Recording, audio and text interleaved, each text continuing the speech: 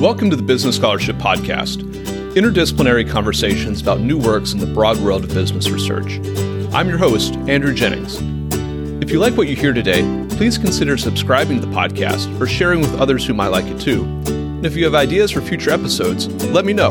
My email address is andrew@andrewkjennings.com, and I look forward to hearing from you.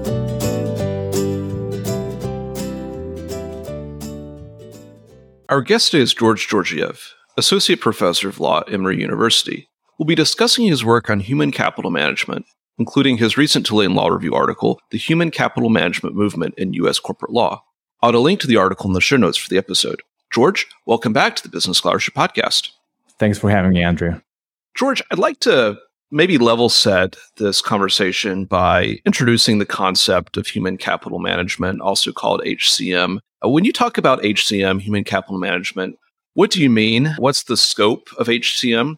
And how does it fit into maybe a contemporary understanding of management in U.S. corporations?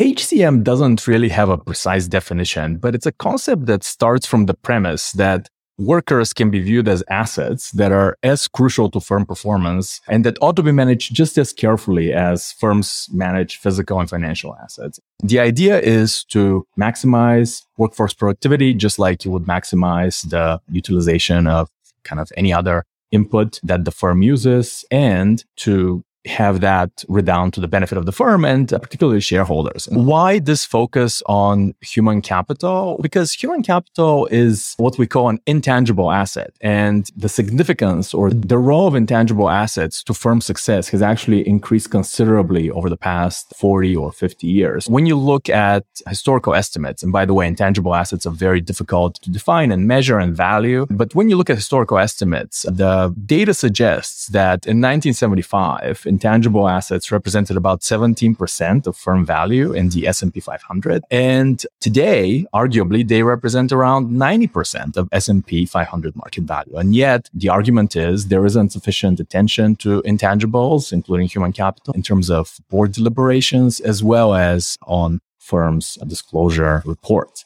And so how to manage the workforce or how to manage human capital, what are the components of human capital management? The components vary again, but normally we think about things like turnover, workforce composition and demographics, workforce training, workforce compensation, health and safety, gender pay equity, supply chain management, the treatment of contractors, as well as, importantly, various diversity and inclusion considerations.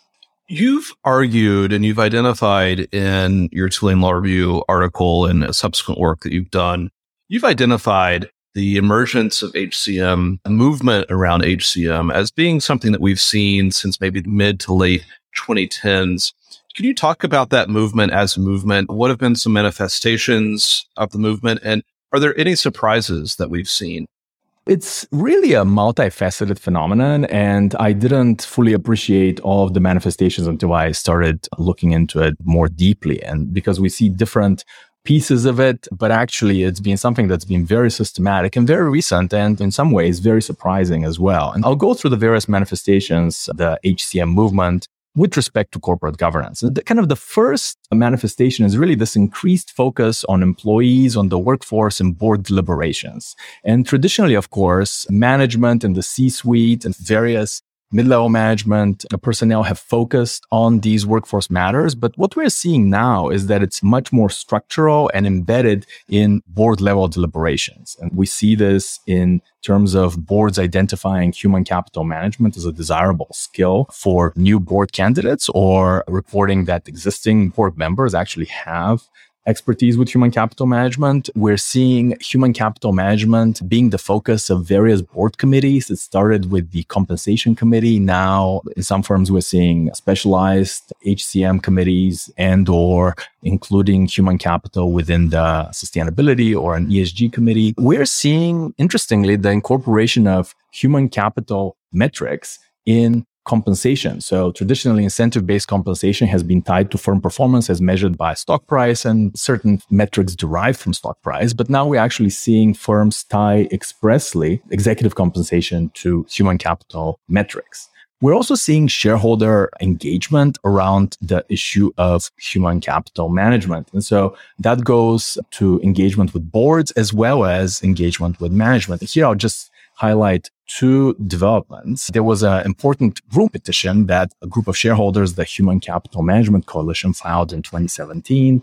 And that kind of kickstarted this focus on HCM and corporate governance. And then a couple of years later, BlackRock embraced the cause of HCM, and Larry Fink, in his annual letter since about 2018, has talked about the workforce and human capital management consistently. And in fact, in some of the more recent letters that Larry Fink sent to the CEOs of his portfolio companies, he talked about human capital and climate equally as having equal importance.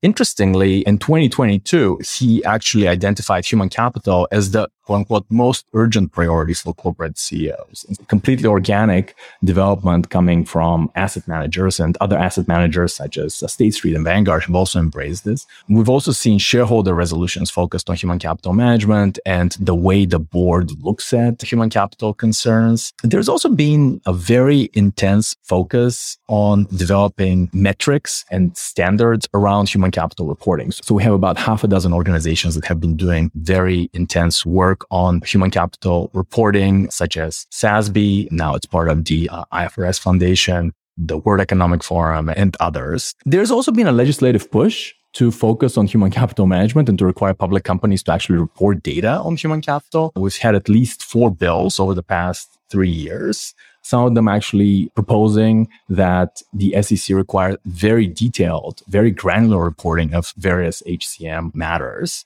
And then in August 2020, we had the Securities and Exchange Commission adopt a mandatory rule that requires firms, public companies, to report on their human capital management policies. And the SEC didn't define what it means by human capital management, and it only required HCM reporting to the extent such disclosure is material to an understanding of the company's business taken as a whole. So a very principles-based kind of soft approach, but nevertheless, including human capital reporting in a mandatory disclosure requirement, which was in itself quite notable because for the 88 or so years prior that we've had the securities disclosure regime, the only requirement relating to the workforce was reporting requirement was to report the total number of employees. And then in 2018, we had some additional reporting around the pay ratio. But the human capital management reporting requirements 2020 kind of stands in stark contrast to what we've had on the side of executive compensation. So if you look at prior to 2020, if you look at any corporate disclosure document, annual report, you will see 8-10 pages focused on executive compensation. So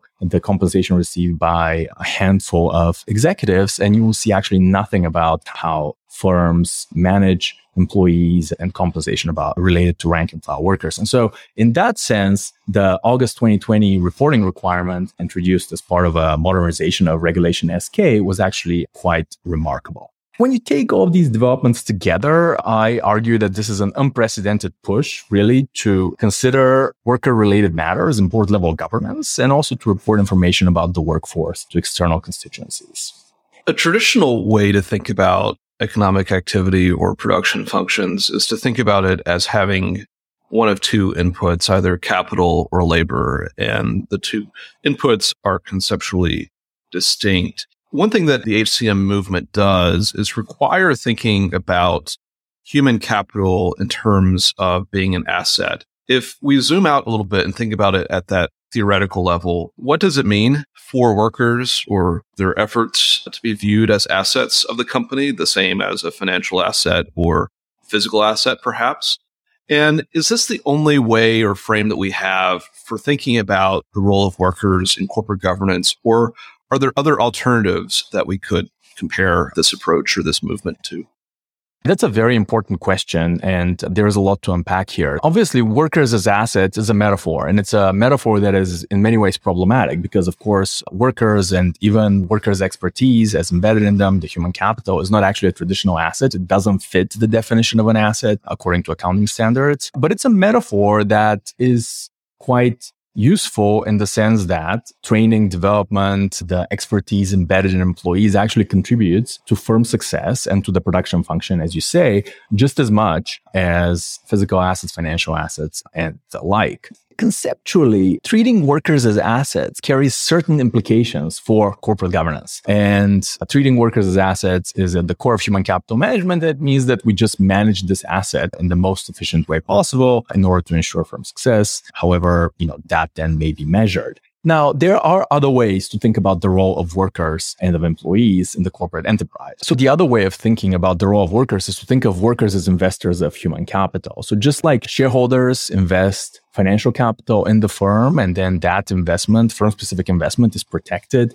through various governance, information, property rights, so too can we think of employees or workers investing their human capital in the firm and then thinking of that as a firm-specific investment, which it is, and then using the machinery of corporate law and corporate governance to protect that investment. And that would then imply that workers should have maybe some governance rights, more enhanced information rights, veto rights, and so on. But this is not what we're seeing with respect to the human capital management movement. It treats workers conceptually merely as assets. I'll just say a lot of this is implicit. It hasn't been expressly theorized. You do hear this rhetoric of workers as assets, but in terms of the implications of that, they haven't been unpacked. And that's one thing that I tried to do in the article. In your work, you talk about the HCM movement and this push to consider HCM and the role of employees in corporate governance as being unprecedented. But I wonder if there are scholars or activists or policymakers who would say, no, we've been making similar arguments for years about the importance of greater involvement in governance for employees. Would there be those protests that, no, this isn't so unprecedented after all? And if so, what might you say to those folks about what has come before?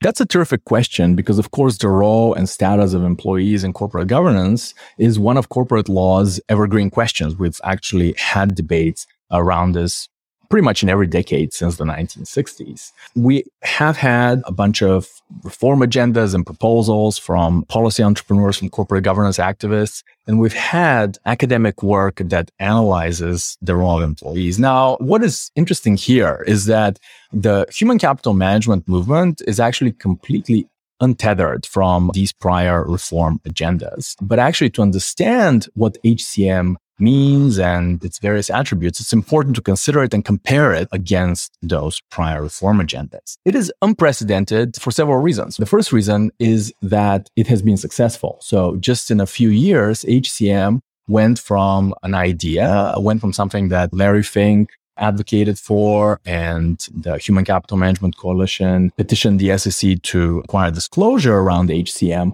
That was in 2017. Then just in 2020, we actually got an actual disclosure requirement. So that was pretty rapid. So the success of HCM is unprecedented compared to those prior reform agendas. And then the other distinctive feature of HCM or the HCM movement is that it focuses on workers as assets, and it's tied to this idea of shareholder primacy in the sense that the end goal of this set of reforms, of the reporting, of the board level consideration of HCM is really to ensure the financial success of the firm. And it isn't so much focused at all on the well-being of employees or improving the power of employees in corporate governance. So it's helpful to think about these prior reform agendas. And in the article, I went back and taxonomized these prior reform proposals and agendas in 3 buckets. Of course, some of them are mutually overlapping. We can think about a worker empowerment agenda, and the most prominent initiative or policy proposal here would be to allow workers to elect members of the board. And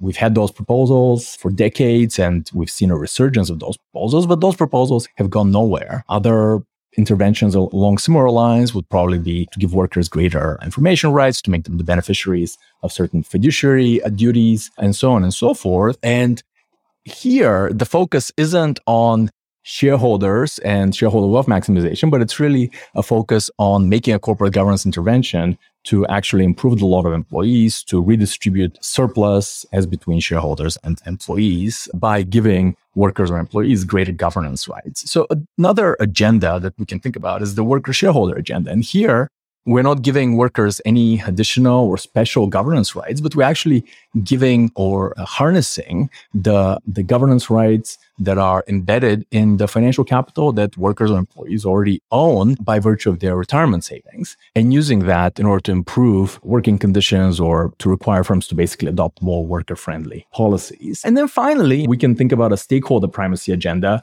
where the goal isn't so much to change the means of corporate governance and the various mechanisms, but really to change the end of corporate governance and to have boards as they exist today consider the interests of workers alongside the interests of shareholders. Now, HCM differs from these three agendas, but I think juxtaposing it against those existing or prior historical agendas actually is an important part of understanding what HCM is, what it means, and why it's been so successful. And I'd be remiss if I didn't mention that as far as the role and status of employees in corporate governance go, we actually do have a very different experience internationally than what we've seen in the United States. So some of these ideas that have been floating around in the United States for decades are actually realities in other countries. Most prominently, workers do sit on boards in Germany and in certain other European countries. We have works councils and they provide various types of input. Corporate management, they have certain consultation, information, and even veto rights. And the interesting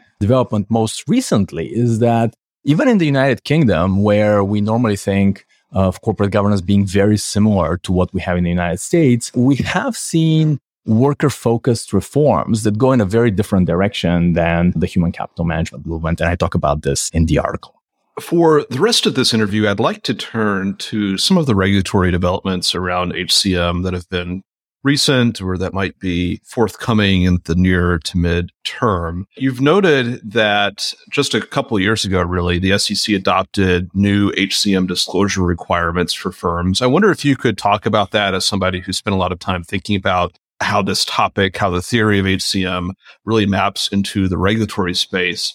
What did the SEC get right in terms of that HCM disclosure rulemaking, and where would you have liked to have seen them do things a bit differently? I think it's important to acknowledge that what the SEC did in August 2020 was actually very helpful and a very bold development, because when you think about the preceding 4 years at the SEC, we actually saw a lot of deregulation, a lot of modernization of disclosure requirements, which pretty much meant that a bunch of disclosure requirements were scaled back. And so in that landscape, HCM was the only topic where we actually saw a new disclosure requirement, and that addressed a prominent shortcoming of the existing disclosure regime, namely the fact that even though intangible assets are so important, even though human capital is so important to firm success, there was nothing that firms were required to say about human capital other than, of course, just the total number of employees. And so in August 2020, the SEC included a very modest disclosure requirement in Regulation SK,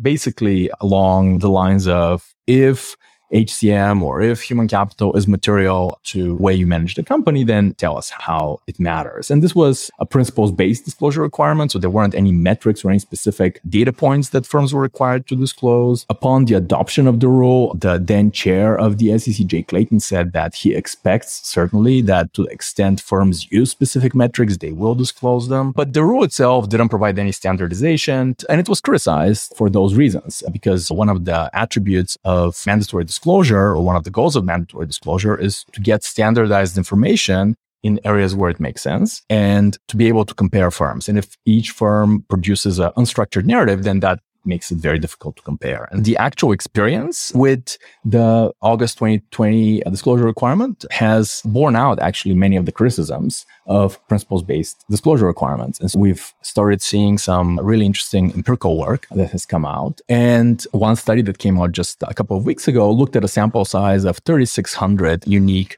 public firms and their reporting requirements around HCM and how they changed. And the data actually confirms many of the pathologies of principles-based disclosure requirements and voluntary or unstructured reporting. The study found that there is a variation in the amount of disclosure, in the tone of disclosure, and the what they call numerical intensity of disclosure, and the readability of disclosure. And they found that the firms that we would want to see report more HCM information, particularly firms that aren't doing doing so well, or firms that are maybe loss-making aren't actually providing that disclosure, and firms that are doing very well on a bunch of different counts are using HCM in order to the HCM disclosure to emphasize how great they are. And that really doesn't help, because with any mandatory disclosure requirement, we would want to get both the negative and the positive information. And if firms are over disclosing the positive information and then not actually reporting the quote unquote negative information, then that's problematic.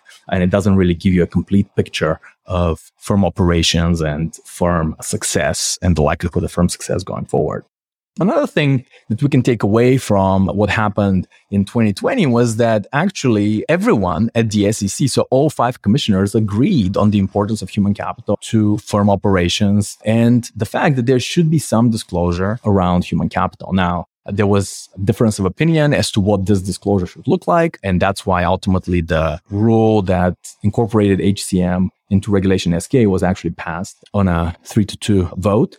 But even the dissenting commissioners actually agreed that human capital was important and they wanted to see more human capital, more specific human capital disclosure. And that was one of the reasons they dissented, not because they disagreed with human capital. There is, I would say, near universal agreement that human capital information is important, is material, and there should be some level of disclosure around it. Looking forward, could you give us some thoughts about what might be in store in the short to midterm for HCM regulation or HCM disclosure regulation? And do you have any recommendations or insights that you'd like to offer on that front? It looks like we will see the SEC revisit the existing HCM disclosure requirement. And there certainly has been a lot of interest from investors for the SEC to beef up HCM disclosure and to actually require disclosure of specific metrics. And certainly some metrics lend themselves to standardization more easily than others. You can think of health and safety metrics, for example, being fairly easy to standardize and report, metrics around turnover, around retention. Certain compensation metrics can also be disclosed. And actually, this is purely financial information. So you can even imagine seeing compensation expense be included in the financial statements as well, or notes to the financial statements. And I think the SEC would like to go in that direction. Of course, the SEC is doing a lot of other things, but I think there is a lot of legitimate investor interest from mainstream investors. We've also had the SEC Investor Advisory Committee continue looking at HCM disclosure and emphasizing its importance. And we've also had a petition for rulemaking just a couple of months ago around workforce investment. I think we will see a framework around HCM disclosure coming from the SEC. How detailed it's going to be, I think it's an open question. The more detailed it is, the more pushback it will encounter. And of course, there are some also very difficult issues that the SEC will have to grapple with and that will be debated during the notice and comment phase of the rulemaking process. And that's going to be whether to include contractors, third-party contractors, and how far down or whether at all to go within the supply chain, because many firms actually outsource a lot of the work. And so if you're really getting human capital management reporting for, let's say, a company like Amazon, you're actually not getting a lot of the third-party contractors that Amazon works with and is dependent on. And from a financial point of view, actually, that is also arguably important information. What would you like listeners to take from this interview and from the article and your other work on HCM? What should they be thinking about? First and foremost, I think it's important to realize that human capital management and the human capital management movement is here and here to stay. Second, it is actually a positive development, even though it has certain shortcomings. It's a largely positive development because it really represents corporate law and financial accounting catching up with economic realities. The rise of intangibles, we already talked about that. If talent is important and if training and development and employees are central to the success of the modern firm, then firms and their boards should be focused on these inputs. And then also that information should be reported externally and it should be reflected in the financial statements in order to enable analysts and investors to value firms more accurately. I think another takeaway is the multifaceted nature of the HCM movements. We often tend to hear just isolated parts of it, but it's actually part of a larger coordinated effort to bring the workforce into corporate governance. However, the way the workforce is brought into corporate governance is also something that should be better understood. And this is where this idea of workers as assets versus treating workers as investors of human capital, which would give them different governance rights and different power within the firm, comes in. So I think the theoretical, the historical, and the comparative context are very important.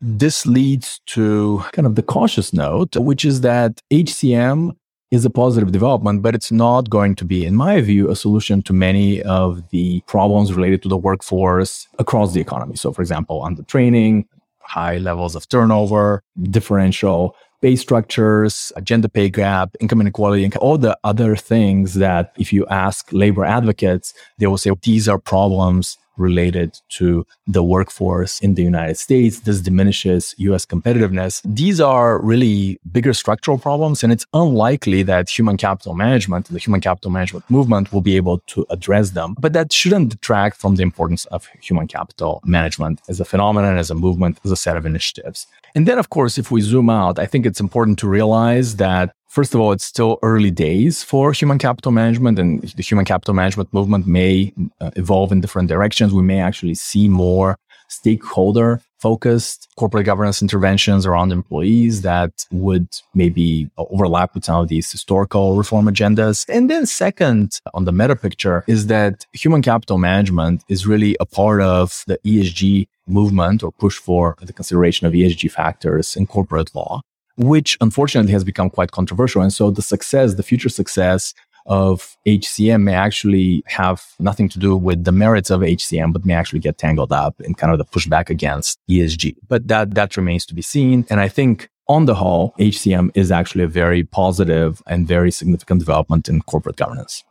Our guest today has been George Georgiev, Associate Professor of Law at Emory University. We've discussed his work on human capital management, including his recent Tulane Law Review article, The Human Capital Management Movement in U.S. Corporate Law. I'll add a link to the article in the show notes for the episode. George, thank you for joining the Business Scholarship Podcast. Thanks for having me.